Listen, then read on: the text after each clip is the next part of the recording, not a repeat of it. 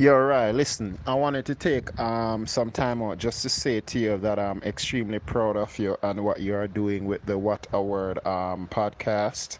I've actually listened to a few excerpts and listen, man, you've always been that guy that's stood above everybody else in terms of your beliefs and your commitments and your knowledge on different social issues.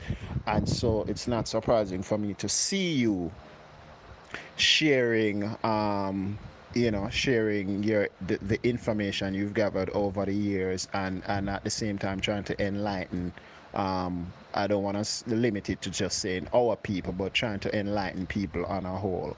So I commend you, brother. I respect you, and of course, I salute you, and I just want to encourage you to keep doing the work that you're doing. It's seen, and more so, it's appreciated. All right. Welcome to episode 25 of the What a Word podcast. Thank you so much to my supporters. Your kind words, your postings, your sharing has warmed my heart. I could not have done it without your support. I believe we will continue to inspire each other. Thank you for being a light. Thank you for your acts of kindness. I want to dedicate this episode to those of you who are, notwithstanding your pain, are encouraging and inspiring others. My mind reflects on Chadwick Boseman, Black Panther, King T'Challa. He was essentially a member of my family. As many times as we watched the Black Panther movie, the images of kings and queens who looked like us was so significant. Powerful and empathetic beings who sought to lift others up. I appreciate Mr. Boseman's work, and I'm praying the support and encouragement to his family and friends as well. And to those of you going through it, I want you to know we'll get through it together. I'm praying for you. I'm praying that you'll have strength no matter what the challenges are.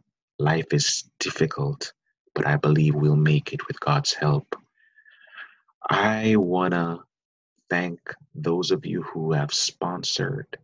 I have indicated in times past how appreciative I have been of that, and corporate entities have reached out. If that's something you're interested in, if you're interested in having your business, your program, your idea promoted, drop me a line at whatawordpodcast@gmail.com, and let's talk about how we can use this medium to get the word out. I look forward to hearing from you, and I hope you'll continue to listen. I have a very, very special guest. Her name is Alicia Bonney. She's also a superhero in my mind. Not only did I reach out to her a number of years ago to help my daughter with self defense, but I reached out to her to share about what she's doing in her line of work.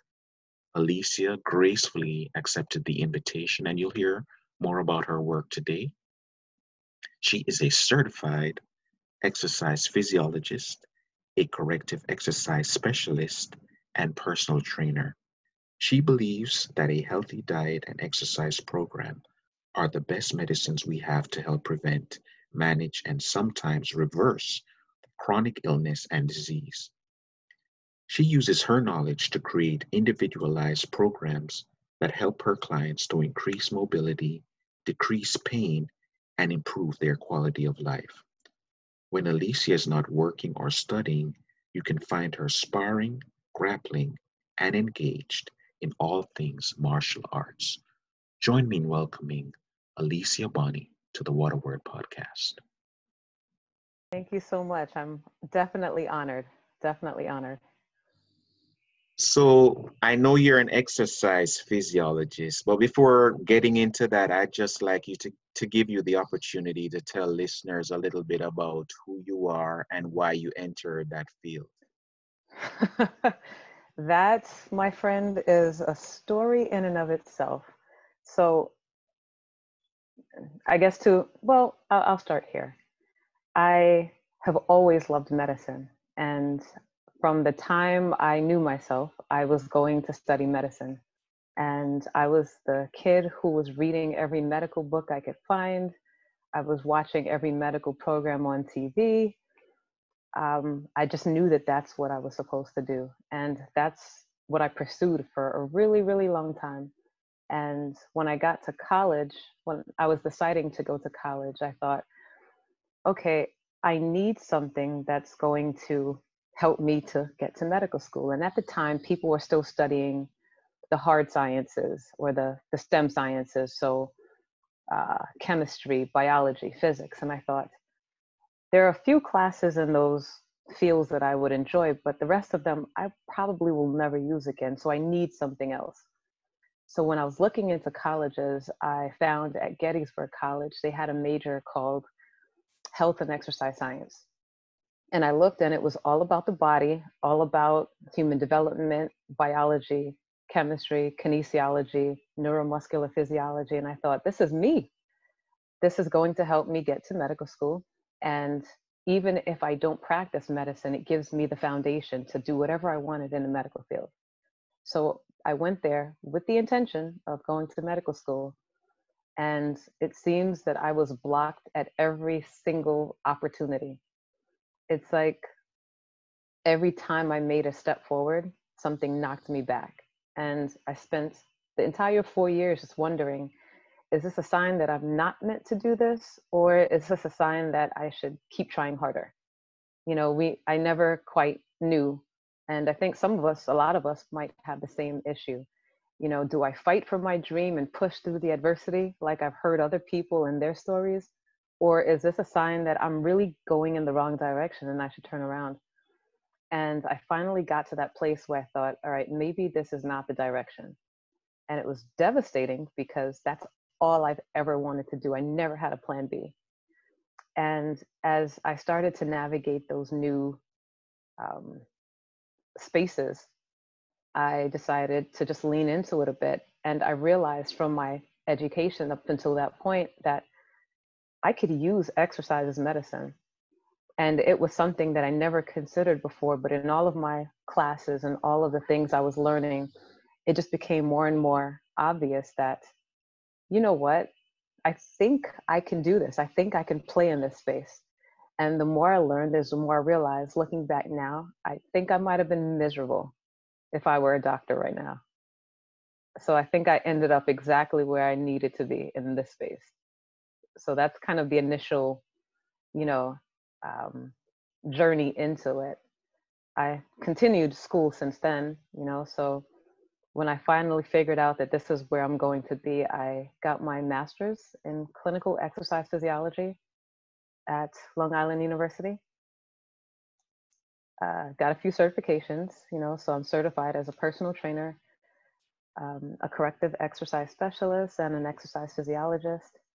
And I'm currently enrolled at Seton Hall in a health leadership and management program, getting my doctorate. So it's definitely been a journey. Awesome. And tell listeners a little bit about your family. A little bit about my family. So my family unit at the moment consists of, you know, my father, my stepmother, my brother, and my two sisters. And it didn't always start out that way. My mother passed away when I was 2, and my brother was about 6 months. So the initial early years of my life were a little challenging, you know, more so from my father, I'm going to say. But, you know, we made it. He got remarried when I was 9.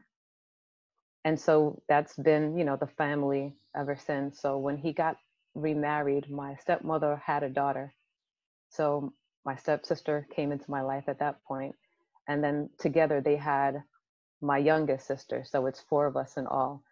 And until someone asked me about it, I never really consider half sister, stepsister. They're just, you know, my brother and my sisters. And that's pretty much my family dynamic.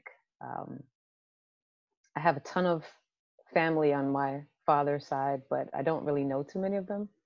So my family unit right here is, you know, um, the extent of it for me. I'll just include my aunt and my cousin who you spoke to, Brian, a few weeks ago. Oh, wow, you didn't know that. I think I learned it after the fact, way after the fact. Really? Yes. Yes. So yeah, so I have a million uncles and aunts, but as far as I'm concerned, that's my aunt and that's my cousin, and you know, that's my little family right there. Did your family have any input into your career direction? I'm going to say no because I still don't think they understand what I do for a living. I'm constantly explaining it. And it's actually an interesting question because at the time when I was going into this, it was exercise was still not something that we really, really spoke about as far as I was seeing in the, you know, Black community. It was something that you did to lose weight. And unless you needed to lose weight, people didn't understand why you were doing it. And I went to college and I looked at the other students around me. It was a predominantly white school. And I thought, man, all of these people exercise. It's a part of their everyday existence. This is a thing for them. And it wasn't something I saw back home. And I started to, you know, uh, compare the two. I now had more insight into this new world. And I thought to myself, man, things are different here. So I go back home and I see diabetes and high blood pressure and all these other chronic conditions. And then I go to school and I see fitness and wellness and health. And I thought, something's wrong here. Something's definitely wrong here. And to this day, I still can't even get people in my, you know, community to even understand what I do, why I do it, and why it matters. And it's, you know, an ongoing struggle, but I'm up for the challenge, I think. So please walk the uninitiated through what a exercise physiologist does. Right. What it is and what do you do? Right. Fair question, because, you know, initially it's a really big word. Exercise, what? I think I wrote a blog about that. Um, so, an exercise physiologist is someone who studies a person's response or adaptation to exercise, right? How you respond to physical activity.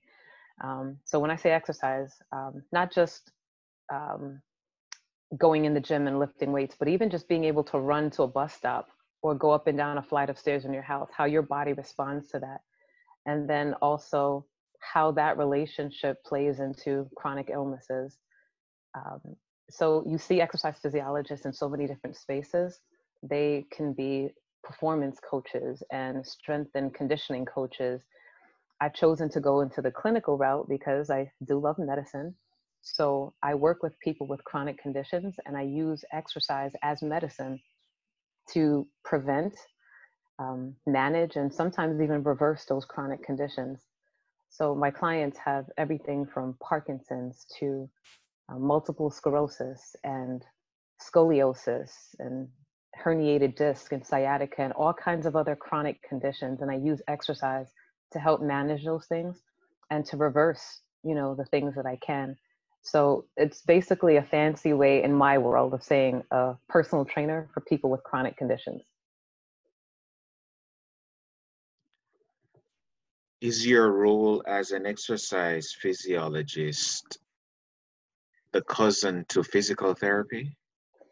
I would say so. It usually gets confused, but um, the way I look at it is kind of like if you look at the mental health space, you can have a psychologist, you have social workers who also help with mental um, health issues. You have mental health specialists, there are certifications for that. You have psychiatrists. So it's kind of like that, right? We all take a different part of the puzzle. And there are a lot of times where I pick up where a physical therapist might leave off. You know, if someone is just finishing surgery, I'm not the person to help them in those initial stages of rehab. But I can pick up after the physical therapist has helped them to regain that range of motion. They've strengthened them to the point where they can walk or move or whatever the case is. I pick up where they leave off and I kind of take the ball from there. So definitely work hand in hand together. And you've indicated you've more or less, I want to use the word supplemented, it could be enhanced or added personal fitness trainer to that component as well. Was there a reason why? It's all in the same family. Okay. So that's kind of where I started. So from my personal training certification, that's usually a certification where you work with people who are in generally good health. You know, they might have a little high blood pressure here or something like that, but usually generally healthy people, you're trying to get them in better shape, trying to help them lose weight. I had to go a step further to do what it is I wanted to do in terms of working with people with chronic conditions, because they're not teaching you that necessarily when you're sitting for a personal training certification. You're not learning how to work with arthritis or some of those, you know, more challenging, complicated things. So that's why I took it a step further. Do you offer your services independently of a company, or are you affiliated with an agency? So I am independent at the moment. I branched off on my own a few years ago, I think 3 years now. So I work independently. I work for myself. I used to work at Burke Rehab Hospital in White Plains.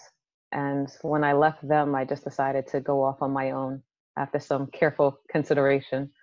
So I've been doing that for the last 3 years.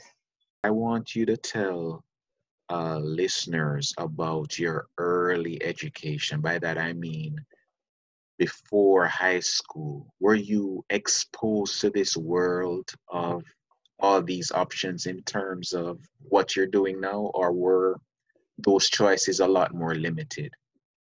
Definitely a lot more limited. I would say even before high school, I wasn't really sure. Well, I knew what I wanted to do, but I wasn't being presented with a bunch of different opportunities.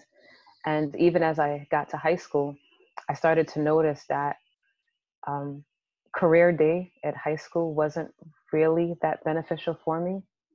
All it basically was a person from the military who came and told us that this was the way to go because we wouldn't have money to pay for college.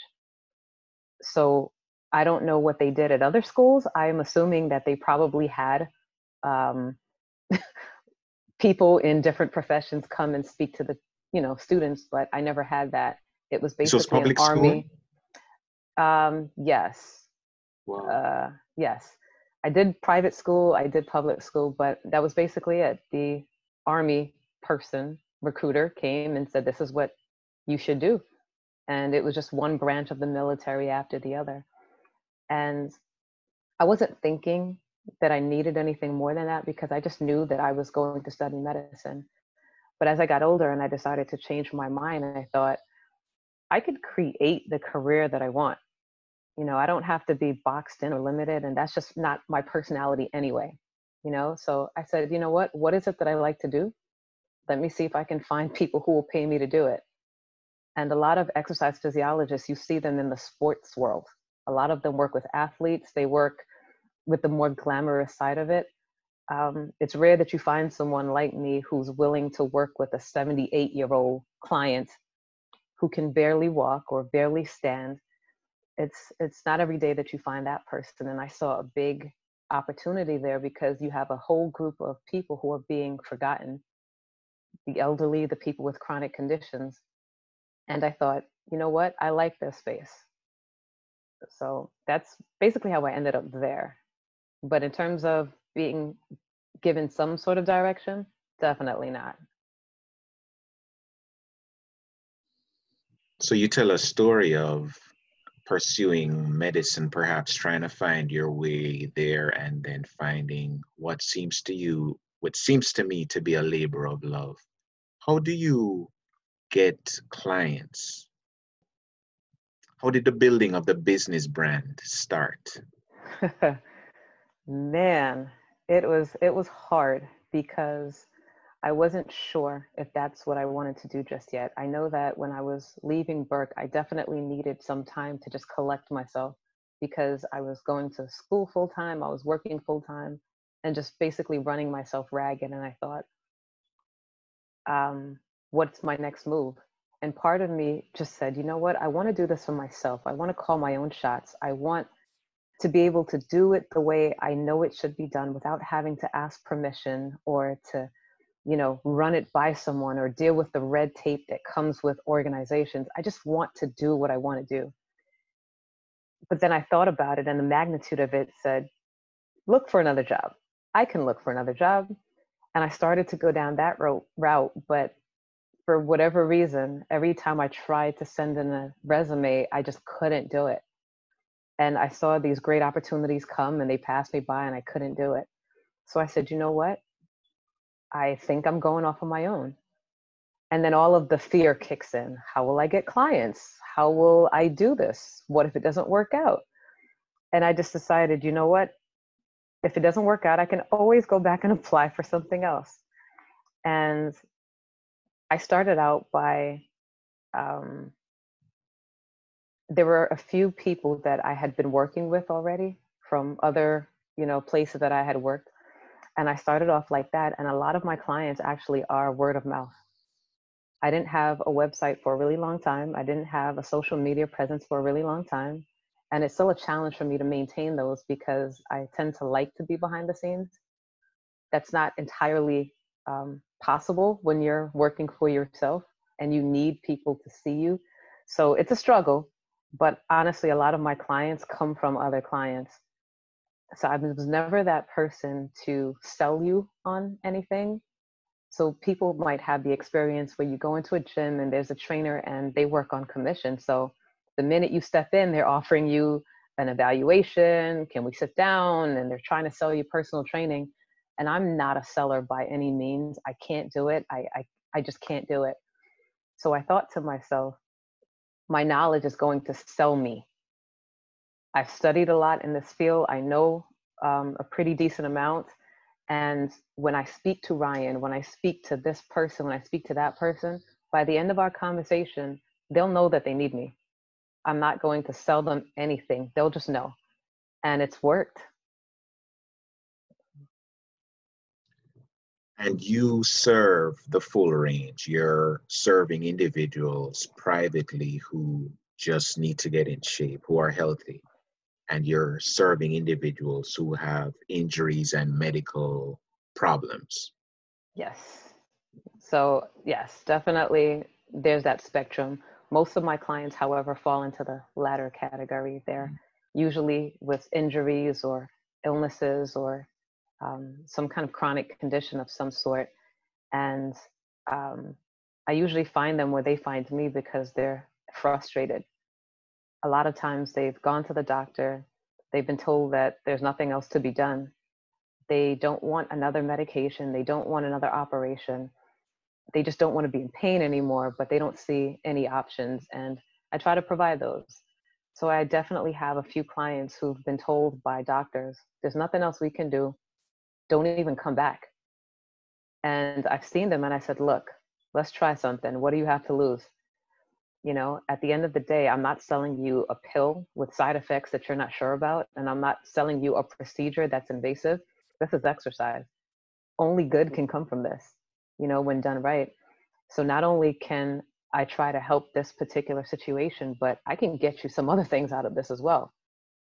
So if we're working together because you're having issues with your Parkinson's, for instance, we're also going to be making your heart stronger and getting your muscles stronger and getting your mind sharper. So there's so many benefits that come along with it that I don't know how you pass up that kind of an opportunity. No negative side effects. And I've spoken to in the last number of weeks engineers, and what has amazed me is the ability of many people in careers like yours to invest in the long game, because obviously you're working with individuals who need long-term help. Right. Was that something you envisioned as part of the vocation when you started out, and how did you respond to that? Um, it's definitely something that I know, and it's really more of a challenge trying to explain that to the client because we live in a society where we want things now, and we can usually get what we want right now. And especially for those of us who live in New York, we can tend to get whatever it is we want. If you're hungry at 3 o'clock in the morning, there's something open, you know? But I try to explain to people, especially the ones who are in pain, this problem didn't happen overnight. In your mind, it may seem like suddenly everything is wrong, but it's not suddenly, it's not all of a sudden, it's been happening. And I try to explain to them that our bodies don't just break down, it's not built to just break down. It usually tries and tries and tries before it starts to give up.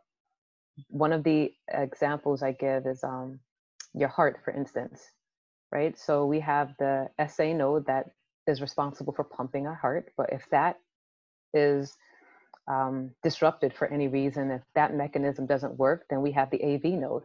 If that doesn't work, then we have the Purkinje fibers. If that doesn't work, we have so many different ways to keep our heart beating.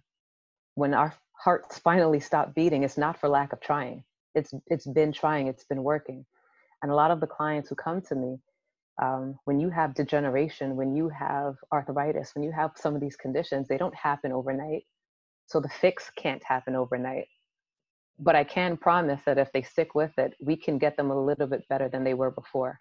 I can't promise, I can't guarantee that they'll be 100% perfect because no one can promise that. But I can promise that I'll get them better than where they are at the moment. And it's just really trying to constantly get that message across. And eventually, they get it. But when someone's in pain, it's hard to tell them to wait a little bit longer. So it's definitely a long-term journey, but it's also one that's worth it. What are the demographics of your clientele? I know obviously they're probably older, most of them. Right. Mostly older. And just because I work mostly in Westchester County, all over Westchester County, a lot of them are Jewish. So older Jewish clients, I would say it's probably um, maybe 90% of them are older Jewish clients that I have. Um, yeah, that's the demographic. And most of this is by insurance, or how are they So rewarding for your services? yeah, it's so they pay out of pocket. Unfortunately, the insurance companies won't compensate. They won't reimburse me for it. There's no way for me to bill them. Um, like a lot of uh, the country, they still have no idea what we do. Some of them, so they just assume we're already paying and reimbursing the physical therapist. Who are you? So there are people working on that at the moment, but I'm not really sure when that will actually come to pass. So for right now, people are paying out of pocket.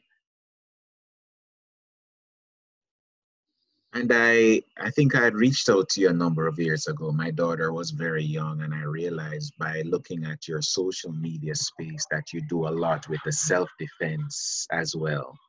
Yes.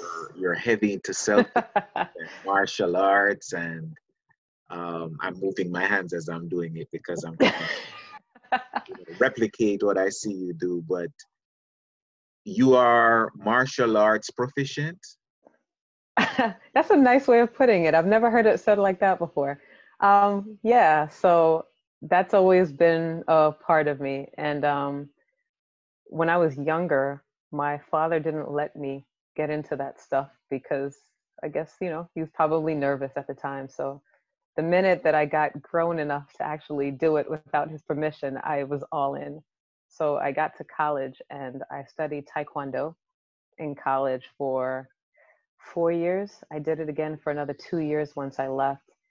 And then I thought, it's not aggressive enough. I need to do something else. So I switched to Jeet Kune Do, which I would consider to be the first MMA, if you will, mixed martial arts. It's a style Bruce Lee created, but he put a bunch of different styles together. So I did that for I would say 2, 3 years. My instructor no longer taught, so I ended up working out with a new group of guys, and it's basically everything. I'd say that it's MMA, but it's probably MMA on steroids. We do weapons and multiple attacks and uh, stick fighting and anything you could possibly think of in the fighting world, we do. And it's basically what I've been looking for since day one. How long Just have being you able been, to, how long have you been doing this particular type? this last one, like 6 years. And overall, Overall, I would say probably 12 years, maybe closer to 15. So I mean, I started out doing it for self-defense and I'm still doing it for self-defense. I'm not a big tournament person. I don't care about belts or trophies. I just want to know that if I'm ever attacked, I can defend myself however I need to. So if you wanted to kick me, we can do that. If you wanted to punch me, we can do that. If you wanted to come at me with a weapon, we can do that. If you got me on the ground, we can do that. So however you choose to attack me, I'm good. I can take you. And that's basically what I wanted. do you, is that an area that you provide lessons in as well, or no? I haven't. Um, Never really thought about it or had the opportunity. Someone asked me about it once for actually my clients. And I thought about it and I just haven't really pursued it, but it might be a good idea because the elderly are definitely targets on the street. So it might be a good idea to look into that one day.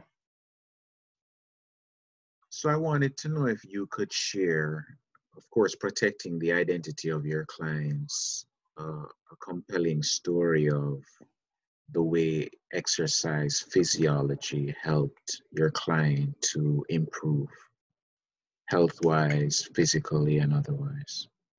So there was one woman in particular, and she didn't start off as my client. What happened was I was working at Burke at the Adult Fitness Center. Our average age there was about 77, 78. So it's a facility full of 78-year-olds and older. So definitely very challenging. She was supposed to be in the cardiac rehab program, but because she got sick and had to be hospitalized, her time ran out because Medicare wasn't paying for number of visits, it was paying for time. And her time had lapsed, so they didn't take her.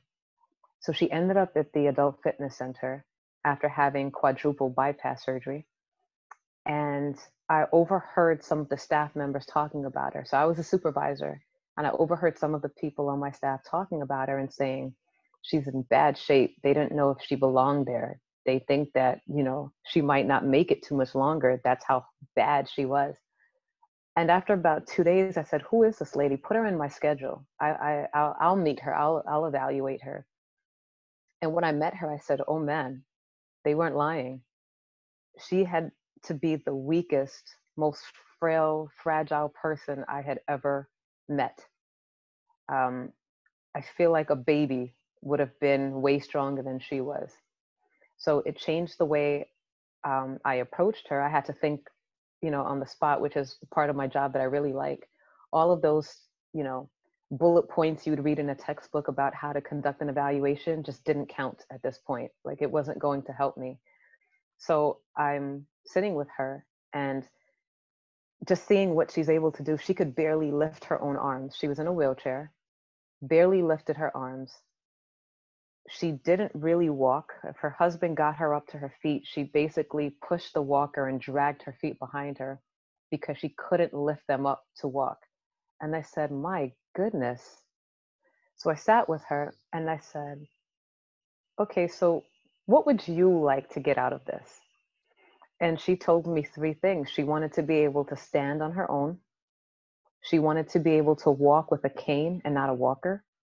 And she wanted to be able to go up the stairs because she plays bridge with her friends, and one of them lives high up in an apartment that she needed to climb the stairs. And if you looked at this woman, you thought initially, I have no idea how any of this is possible. But I said, you know what? Let's try. And I started working with her. And honestly, day one was just her lifting her own arm. That just lifting her own arm, trying to move her legs while she was sitting down. And it was a struggle. I could almost see her heart beating out of her chest. We would work for 30 seconds and she would be out of breath and completely exhausted. We would have to take a break for about 3 minutes to get another 30 seconds of work and then a 3-minute break. And it was definitely challenging. Everyone passed us and thought, I don't think you should be working with her. I'm concerned, for liability reasons. Don't get, we'll be okay. And as we started working together, she started slowly making progress. And I would say after about a month, I was able to get her on one of the cardio machines. It's called a NuStep, where she would sit and move her arms and her legs. We were at a level 1. We could only get about 30 seconds in, but it was cool. It was still progress.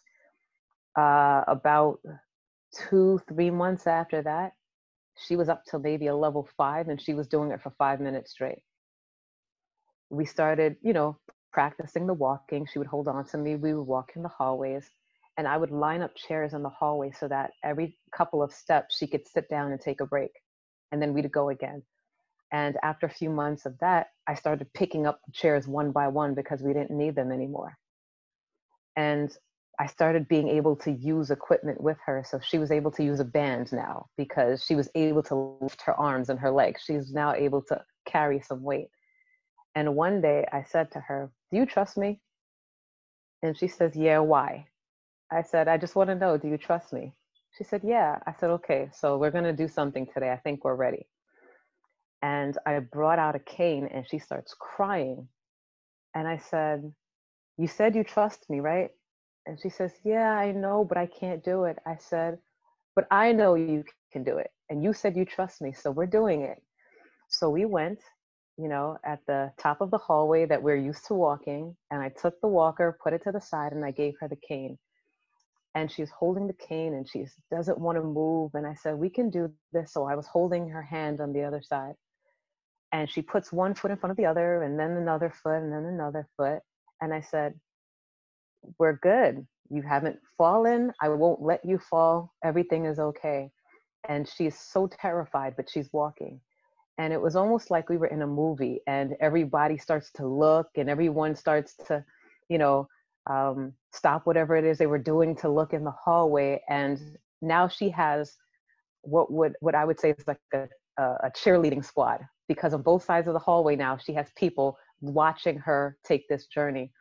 Her husband happened to be sitting at the other end reading his newspaper like he always does. And when we got closer, she calls out to him, and he looks over and he raises his glasses and he starts crying. And she says, I didn't know that I could do this. And I said, we're making it. And at that point, when she got a little bit closer to her husband, and we had walked a considerable amount, so I knew she was more confident, I let go of her hand.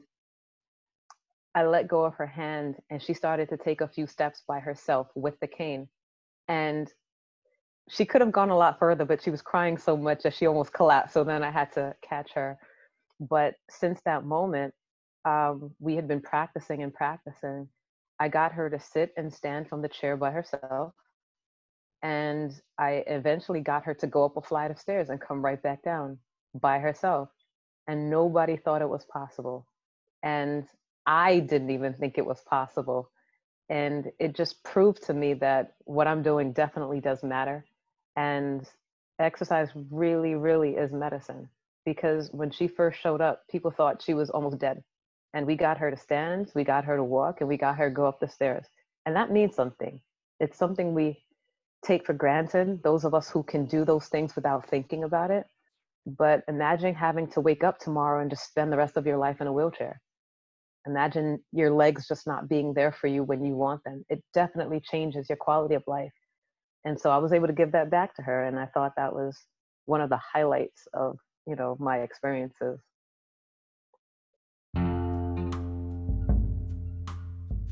We will return after a short break. And there's something I skipped over, I realized, because you're also dealing with the emotional and mental expressions of individuals who had life a certain way at one point and now are dealing. Absolutely. So it runs a whole gamut. You have the people who, are just, very stubborn. They have a condition and they don't want to accept it. They want to continue on the way they always have been. And it causes them to injure themselves because they think they can still live how they were living before without adjusting. You have other people who are at the complete opposite end where they're just depressed and they don't want to do anything. Um, they refuse, they're upset at the changes that they're starting to see and they just give up. And I try to explain to them, if you give in, it wins, and it wins quickly. You can fight this thing for as long as we can, but to do nothing means that it wins. It could be next week, it could be next year, it could be tomorrow, but it wins. So I definitely have a whole range. So you're right. I'm not just managing the physical aspect, but also the emotions, the frustrations, um, those different challenges. And sometimes it takes some, I don't know if manipulation is the right word, but sometimes it takes some manipulation, right? I can know that there was one client I had who's had a lot of heart surgeries and implants and um, needed a kidney transplant, I'm sorry. Um, didn't want to do anything, but I figured out from talking to him that he used to do Taekwondo and he loved it. And I said, you know what? That's what we will do. And I was able to use that and then get him to start boxing. And then from there, I got him to do whatever else I wanted. So there's a way to get through and it's a way to appeal to them, but it's definitely a challenge to manage the emotions that come with it, just not being well. How often are you having goal setting talks with your clients? You mentioned initially you'll ask a client, what it is you want. You'll ask, what do you want from this experience or my service? Are those conversations happening throughout the experience? They are. So initially, when we do an evaluation, it's a full assessment. And, I'm looking at what I see, how they move, um, how they manipulate their environment. And oftentimes I'm finding things that they don't even know to tell me about. So when they tell me what their goals are, I usually add in a few that they don't even realize that they need. And we talk about just realistically, how are we going to do this? Where are we going to be in the next 6 weeks, 8 weeks, the next month? We have to make it realistic. And, as we get closer to that time frame, we definitely have that conversation again. And as we achieve a goal, then we decide, okay, so what's the next goal? Where do we want to go from here? So it's definitely a constant conversation that we're having. Some people, it takes a lot longer to reach a goal, just depending on what condition they have or how often I see them. If I'm seeing you once a week, it's going to take a lot longer than if I'm seeing you 3 times a week, especially if you're not doing anything else outside of our time together. So for some people, we can meet those goals a lot sooner. For others, it takes a lot longer, but we're constantly keeping that goal in mind so that we know that we're working towards something. And what do you do when the goals of the patient or client is based on the physical condition or reach? How do you manage their expectations then? That's a good question. I'm trying to think the last time I had to do that. I think in some cases I've had to explain the actual condition that's happening. A lot of times they don't necessarily have a full understanding of what their condition is and how it presents and what some of the symptoms are. They might know a little bit here and there, but they're not really sure. So I have to explain what's wrong, how we will fix it. a reasonable time frame for how we can get that done. In terms of, I'm trying to think of someone who's had an unrealistic expectation. One is actually hilarious. There was a woman who actually came to me once and said, look, I don't care about my heart. I don't care about my lungs. I don't care about being able to go up and down the stairs better.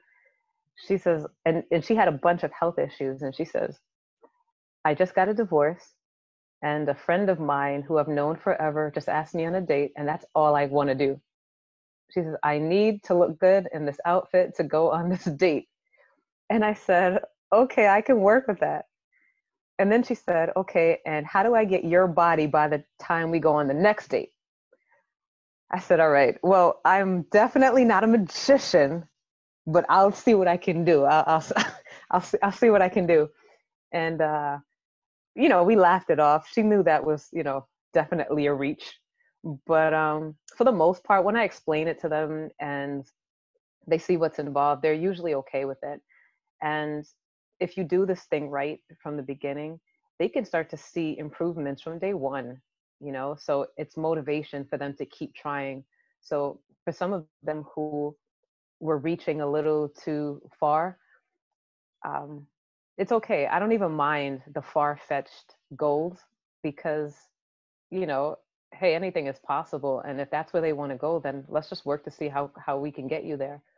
And there's a quote I like from Robert Browning, I think, where he says, our reach should exceed our grasp, or what's a heaven for? So if you tell me at 74 that you want to do a marathon, okay, let's work on getting you to the point where we can do a marathon, because I've seen the impossible happen with these clients of mine. So at this point, I'm not even sure what might be far-fetched for a lot of them. It's just about managing the time frame it takes to get there. But in terms of reaching too far, I'm fine with that. You described your work history at work, excellent rehab center. My mother-in-law was actually there when she had a stroke. And while she was there, I ran into Denzel Washington's mom, who was there at that time. Really? Yep. And you're an It's a aunt. great, it's a Yeah. great rehab hospital. They have a slogan on some of their promotional material. Like I have a magnet on my fridge right now that says, when they said rehab, I said Burke. And I think they took that from an actual patient who was talking about her experience. When she heard that she had to have rehab, she said, I have to only be at Burke. And it's a great place. The staff enjoy working there. They usually have in the 90s in terms of satisfaction from both staff and patients. So they're definitely the place to be if you ever need really, really good, extensive therapy. That's definitely the place. So to that point, you were there, and the comforts of a steady paycheck without the hustle. Sports medicine is obviously within your realm. You All you probably would need is one good athlete or a team that hires you. Do you ever feel that pull? You're an entrepreneur now, obviously, but do you ever still get that pull to go back to those comforts of the steady check and the, all the things that comes with having a 9 to 5? No. Definitely not. So I know that there's some comfort there, and people think when you work for yourself, it's easy because you get to do whatever you want. If you're trying to be successful, it's not easy. You're actually working a lot harder than you would work otherwise. But when you start to work for yourself and build for yourself, it's really hard to go back and do it for someone else. Now, I'm not above being humble. If I had to, I would, definitely. But there's something about, building it for me. And what I was realizing at Burke, in the department I was in, was that I knew a lot and I had a lot to contribute. And I was working these crazy hours and making all kinds of sacrifices. And I thought to myself, I don't know anybody else who does this.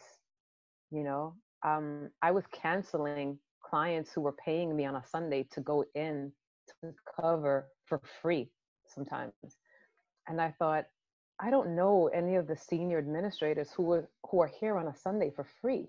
I don't know anybody who's that committed and that dedicated.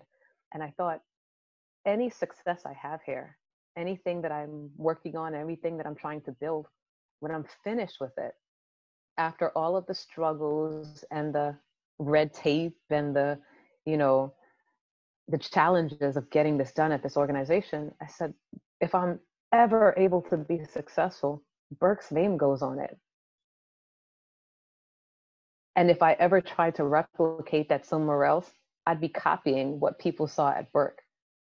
I said, I can't do that anymore. I said, if I'm going to work this hard for this long and struggle like this, it has to be for me. So definitely not planning to work for anyone else ever again. In a consulting type of way and with different projects, yes, but as my full-time job, definitely not. Are you looking for new clients? Do you have the space for it, or are you filled to capacity at this point? No, I can take more new clients at this point. Not filled to capacity just yet, especially, with everything that's been shaken up right now with the pandemic. So yes, I can accommodate more clients at the moment.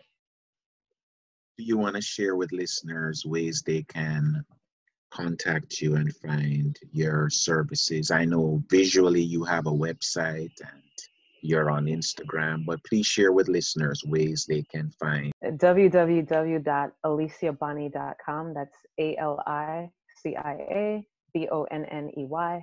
AliciaBonney.com. I'm on Instagram as the physiologist, so THE_physiologist. And yeah, they can find me there. They can message me, email me. All of the information that they would need is on the website. So those are the two best ways. And we have Black and brown students who have never heard about this occupation. Right. I say it with the truest sincerity. What are ways we can prepare our students? And you could pretend this segment is the high school or the college, wherever students need to know about career options. Obviously, you mentioned that at your school, these were not options you were exposed to. Right. Some Black and brown child is thinking, man, I could really enjoy serving and working as an exercise physiologist. Where should they start? So if they wanted to start, right now the field is definitely more popular than it was back when I started. So you can actually type in exercise physiology, into any search engine, and you can find programs and colleges that support that major. In order to actually become a physiologist, you do have to start, with the basic certifications of becoming a personal trainer. So that's also, the way in. I would say to look for credible institutions and credible certifications, because personal training is that, field of aesthetics. And sometimes anybody who has the body can get the job. You have these certifications that are weak, for lack of better words.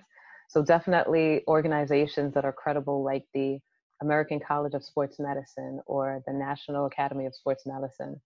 Those are some organizations where their certification holds some weight. When you present it to a job, they'll know what it is and they'll definitely accept it because they know you had to really know what you were doing to get that certification. So those would probably be the ways to start. I would just tell people though, just try to think outside of the box. When we think medicine, for instance, people think nurse and doctor, and that's it. And I said, well, there are people who make the tools that the nurses and the doctors use, right? So there's a whole engineering and, physics and robotic side of this thing, and just being able to expand their minds, because unfortunately, in some of these schools right now, they're still not getting that information. So I try to tell students that I've met, I've spoken at, at least one career day. And I said, just try to think outside the box, figure out what it is you're good at, what it is you'd like to do. And don't let someone tell you that it doesn't pay well or that there's no market for it. You can create the job that you want. You can create the career you want. Somebody out there needs whatever it is you plan to do. So don't just settle for what it is they're telling you, because I know that there are students out there saying, this is not it, this is not it, this is not it. I have no idea, and to that, person, I just say, find what it is that moves you, that you love, and you can always turn that into a career somehow. See how you can fill a need for someone, and they'll pay you to fill that need. Great takeaway. One of the things I didn't ask you earlier was in having these talks with people who inspire, the theme always comes up about connecting the dots backwards. Is there anything you wish you had done differently, reflecting on your journey? Oh man. I'm sure I can probably think of a million things I could have done differently. I think the advice that I just gave to these potential students about keeping your mind open, that's not something I did initially. I had an idea of what I wanted, and there was nothing else I was listening to. So that was one of the things I might have gone back and done differently. I would have been a little bit more compassionate, I guess, with myself as I was trying to figure it out, because, it is difficult these days. Back when, some of my friends were, or my parents were younger, you could get by with an associate's degree, and now that's not the case anymore. You need advanced degrees, and they're not cheap. It's almost like punishment for trying to better yourself. So these decisions are more challenging these days, because you can't just get a degree that you never plan to use. We've known people who went to school for one thing and now they're working someplace else. But these degrees are so expensive now, you're paying back student loans for so long, that you should probably want to do what it is you're studying. And it's hard to figure all of that out. How do you know what you want to be at 30, at 18? How do you know that? It's very hard. So it's basically a juggling act, I would say. Keep an open mind, and that's something I wish I would have done. And you don't have to have all the answers in the moment, and I didn't have them, and I wish I did. But keeping an open mind and trying different things, and giving myself permission, to grow and fail and try different things. And life is there waiting. I don't have to have it all figured out on day one. So that's something I wish I would have known sooner. Yeah. Alicia Bonnie, thank you so much. You gave us so many gems. I really appreciate your sharing with the Water Word podcast. And I'm hoping if our listeners are in need of these services, or if you know someone who needs those services, please, her website not only has the visuals, there are testimonials as well, and her Instagram page has the same. You will see her work, you will read the testimonials, and please give her an opportunity to be of service to you. Thank you so much, Alicia, for being a guest on the Water Word podcast. Thank you for having me. I hope I was able to help somebody, so thank you. Good luck with your endeavor with the podcast. And thank you so I hope, it turns into something really, really great. I appreciate that. Thank you. Thank you. Thank you so much for sharing. Finally, I thought of Ali in the middle of the yard, in his elder years, drawing from his victories and his losses. At that moment, I realized something new about the greatness of Ali and how he carried his crown. I realized that he was transferring something to me on that day. He was transferring the spirit of the fighter in me. He was transferring the spirit of the fighter to me. He was transferring the spirit of the fighter to me. Sometimes you need to feel the pain and sting of defeat to activate the real passion and purpose that God predestined inside of you. God says in Jeremiah, I know the plans I have for you. Plans to prosper you and not to harm you. Plans to give you hope and a future. Graduating class, hear me well on this day. When you have reached the hilltop and you are deciding on next jobs, next steps, careers, further education, you would rather find purpose than a job or a career. Purpose crosses disciplines. Purpose is an essential element of you. It is the reason you are on the planet at this particular time in history. Your very existence is wrapped up in the things you are here to fulfill. Whatever you choose for a career path, remember the struggles along the way are only meant to shape you for your purpose. When I dare to challenge the system that would relegate us to victims and stereotypes with no clear historical backgrounds, no hopes or talents, when I questioned that method of portrayal, a different path opened up for me. The path to my destiny. When God has something for you, it doesn't matter who stands against it.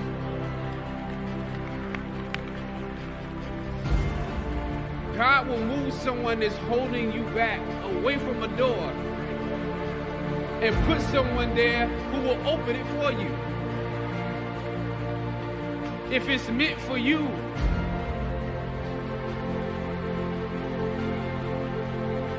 I don't know what your future is, but if you are willing to take the harder way, the more complicated one, the one with more failures at first than successes, the one that has ultimately proven to have more meaning, more victory, more glory, then you will not regret it. Now, this is your time.